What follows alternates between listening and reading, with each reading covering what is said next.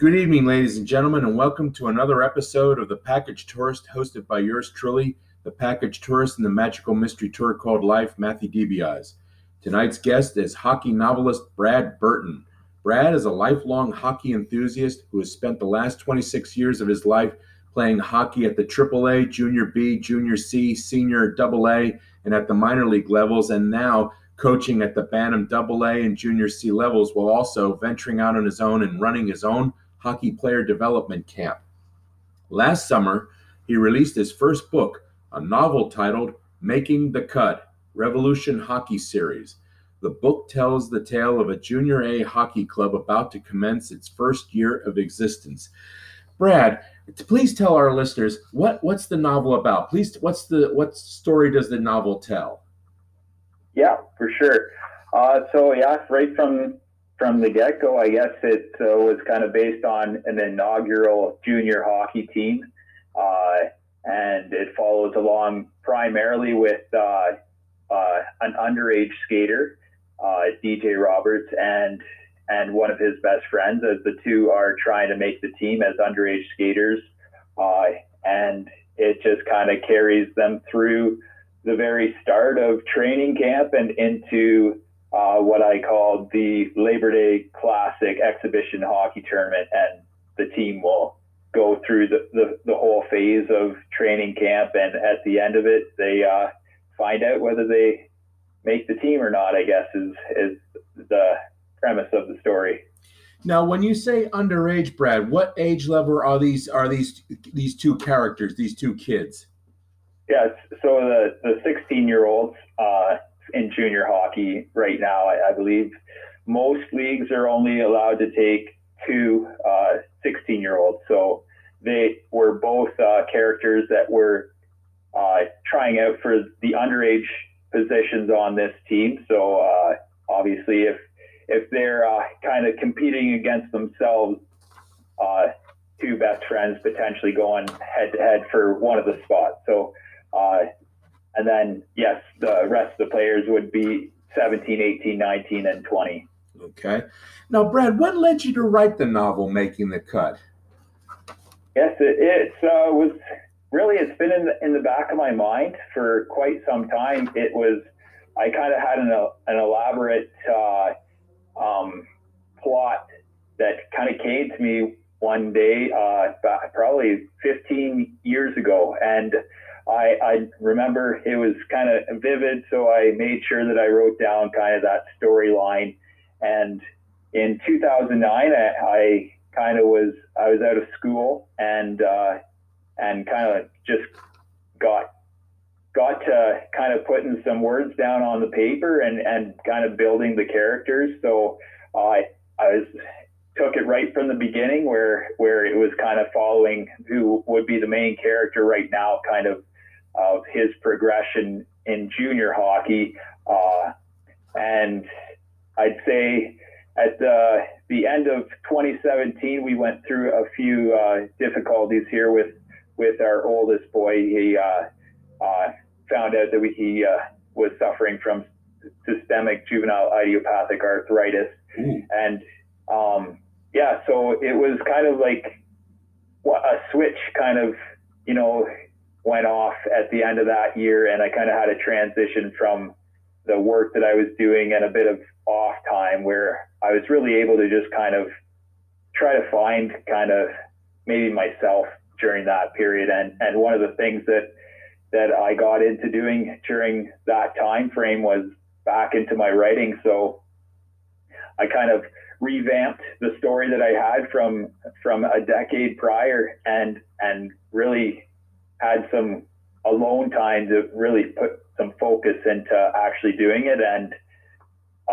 a good bulk of the whole story came in 2018 near the start of the year, in between getting started back up with my next job. So it sat around for a little bit, and I worked on it here and there. I'd say the last 20% when kind of the lockdown hit in March 2020, I just had that little bit of ambition I put it out there as a rough edit for some of the people that I knew that wanted to read it. So it kind of inspired me to finish off and get to that final point where I could put that final word down. Brad, is the novel contemporary or is it set in a certain time period? Yeah, I really wanted to leave everything kind of open and like open ended in a sense, not really dating it or anything. And I based it in Ontario, and I mean, I think if anybody were to pick up the book and read it, and they might have history in junior hockey, they could correlate it to their own experiences. So I really wanted it to be something where it wasn't specifically here or there, but it would kind of really allow people to kind of just imagine to where everything, the time frame, and actually where the team is located. So, yeah.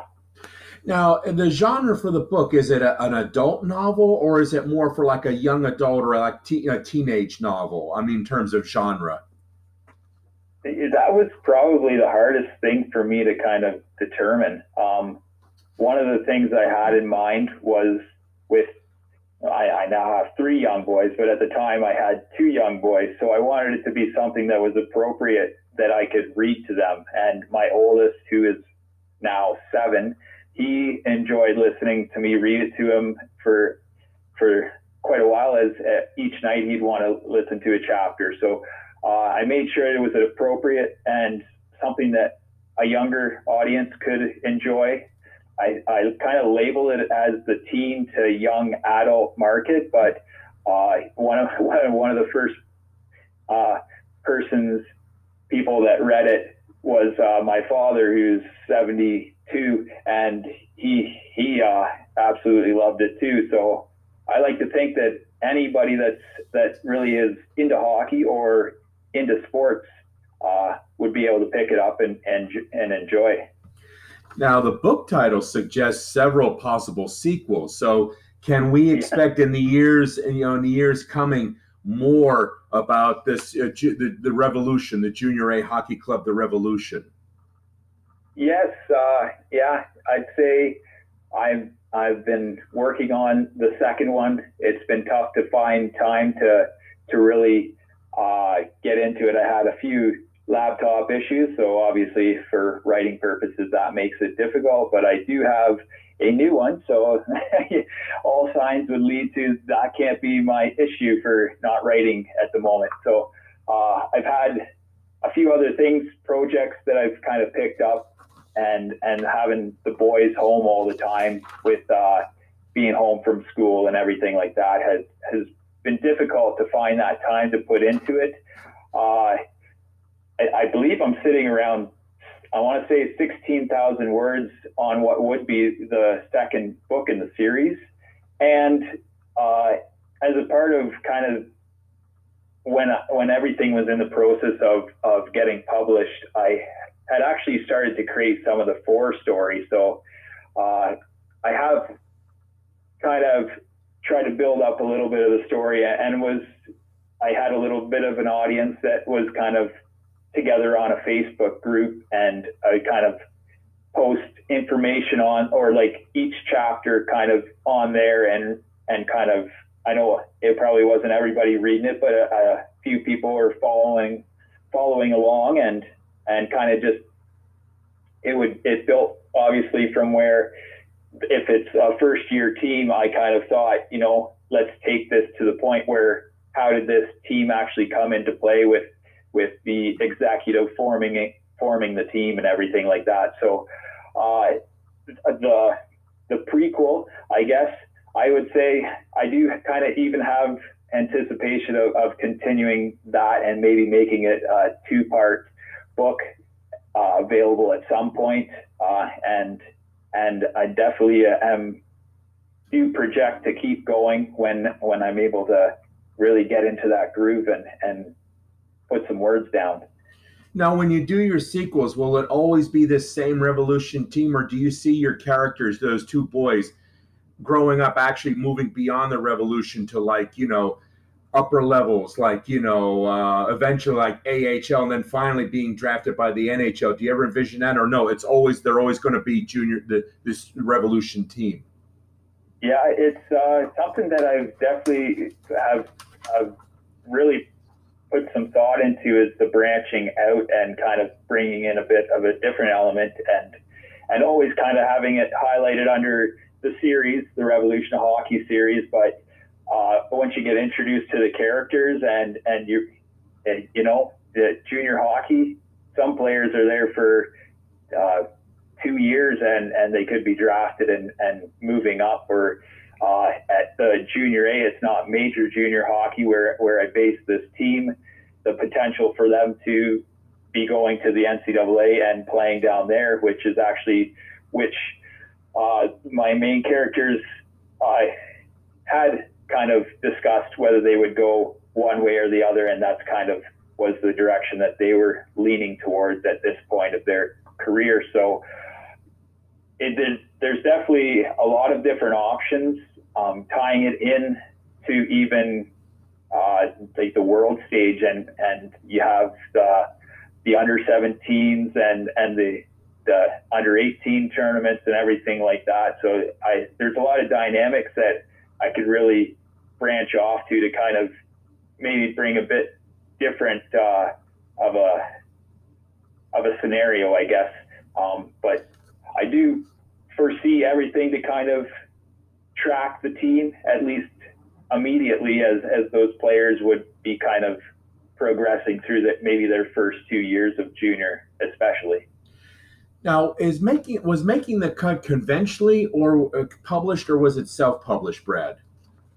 Yeah, it went through Telwell Publishing, so assisted publishing. I don't know exactly what their terminology would be, but it was a good experience, and they kind of left a lot of things in my hands to really make the decision. I really thought the process was appropriate for at least this first book to kind of see how everything would go. And I wouldn't even say that when I first started writing that I had foreseen that I was going to even get to this point. So, I mean, it started off as a project that I thought that I really enjoy the writing and being creative. So I let it kind of unfold, and I examined a few of the options. And I think at this point, if I can kind of move forward with this second book a bit, maybe I could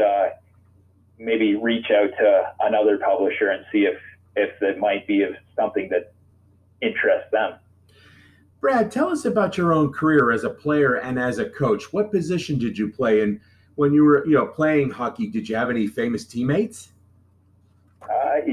Actually, I played with a few really good teammates, right from kind of the AAA level in the area. I played with Justin Peters and Callahan O'Reilly, Cal, and his younger brother would be Ryan O'Reilly. So there's a 5 years difference, but knowing Ryan from a young age, you knew that he was going to be something special. And training with those guys on and off over the years of getting to the junior level, and even when they were moving into pro and everything, and just seeing their habits is something special. And you can you understand why certain players go on and do great things, and it's their work ethic, it's their habits, and everything like that. So I would say those would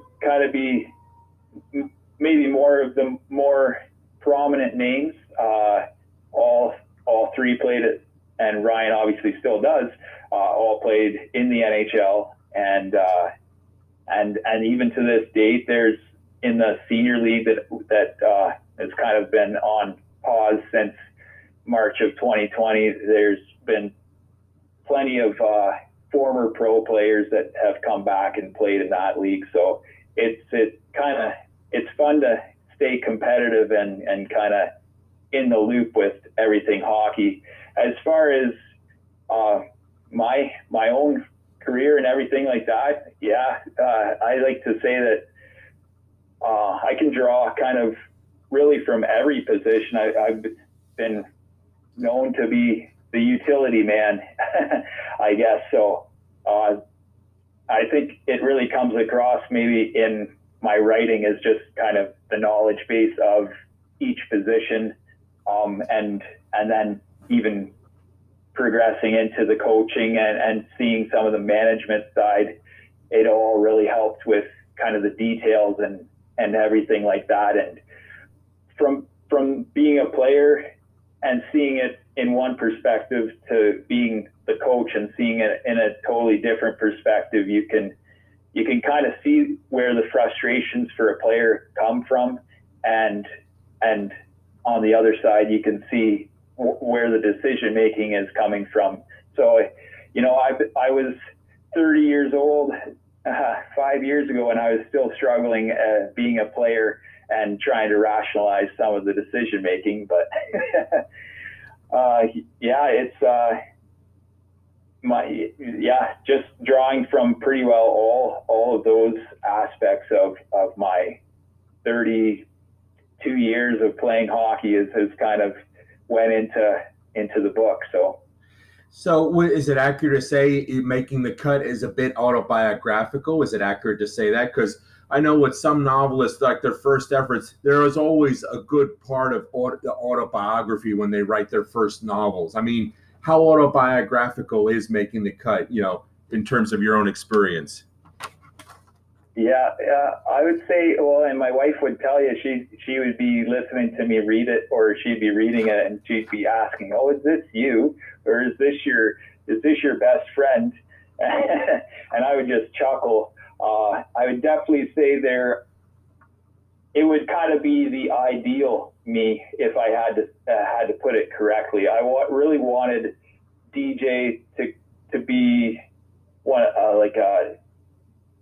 I don't know, without making him seem goody two shoes in that type of character, really just kind of having the great characteristics of somebody that would propel and take their game to the next level. And his best friend, Brad Martinson, in the book, and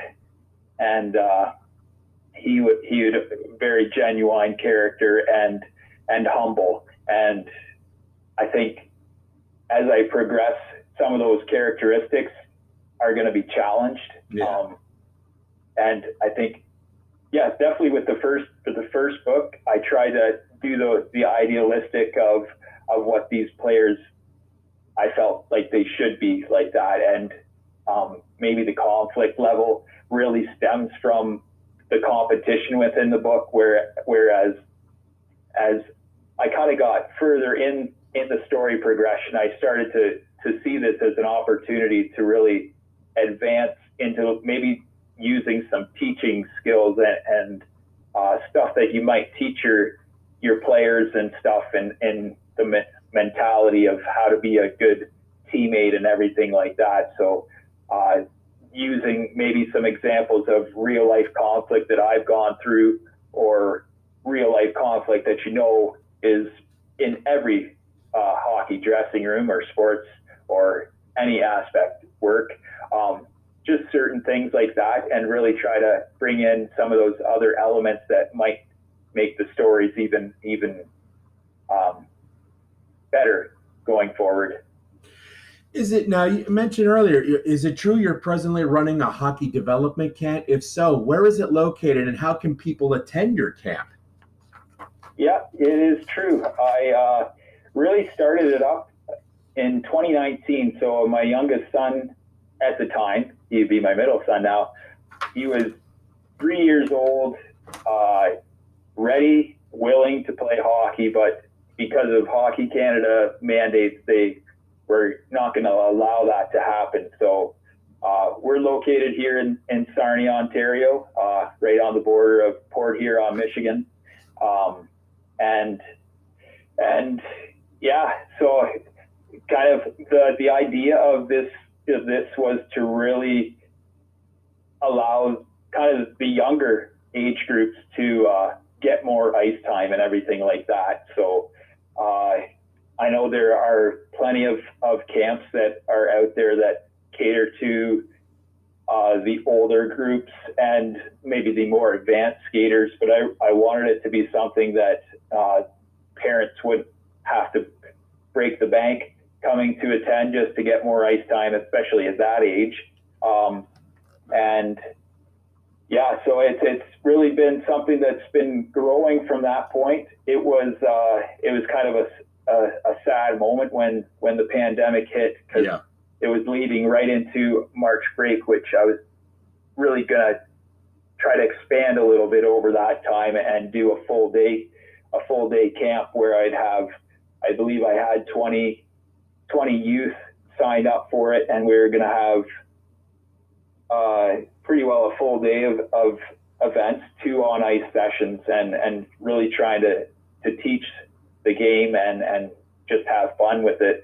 So it's been a tough period to really do anything. I look forward to the opportunity to kind of push through. And on the other side here, I would say that I would say that probably the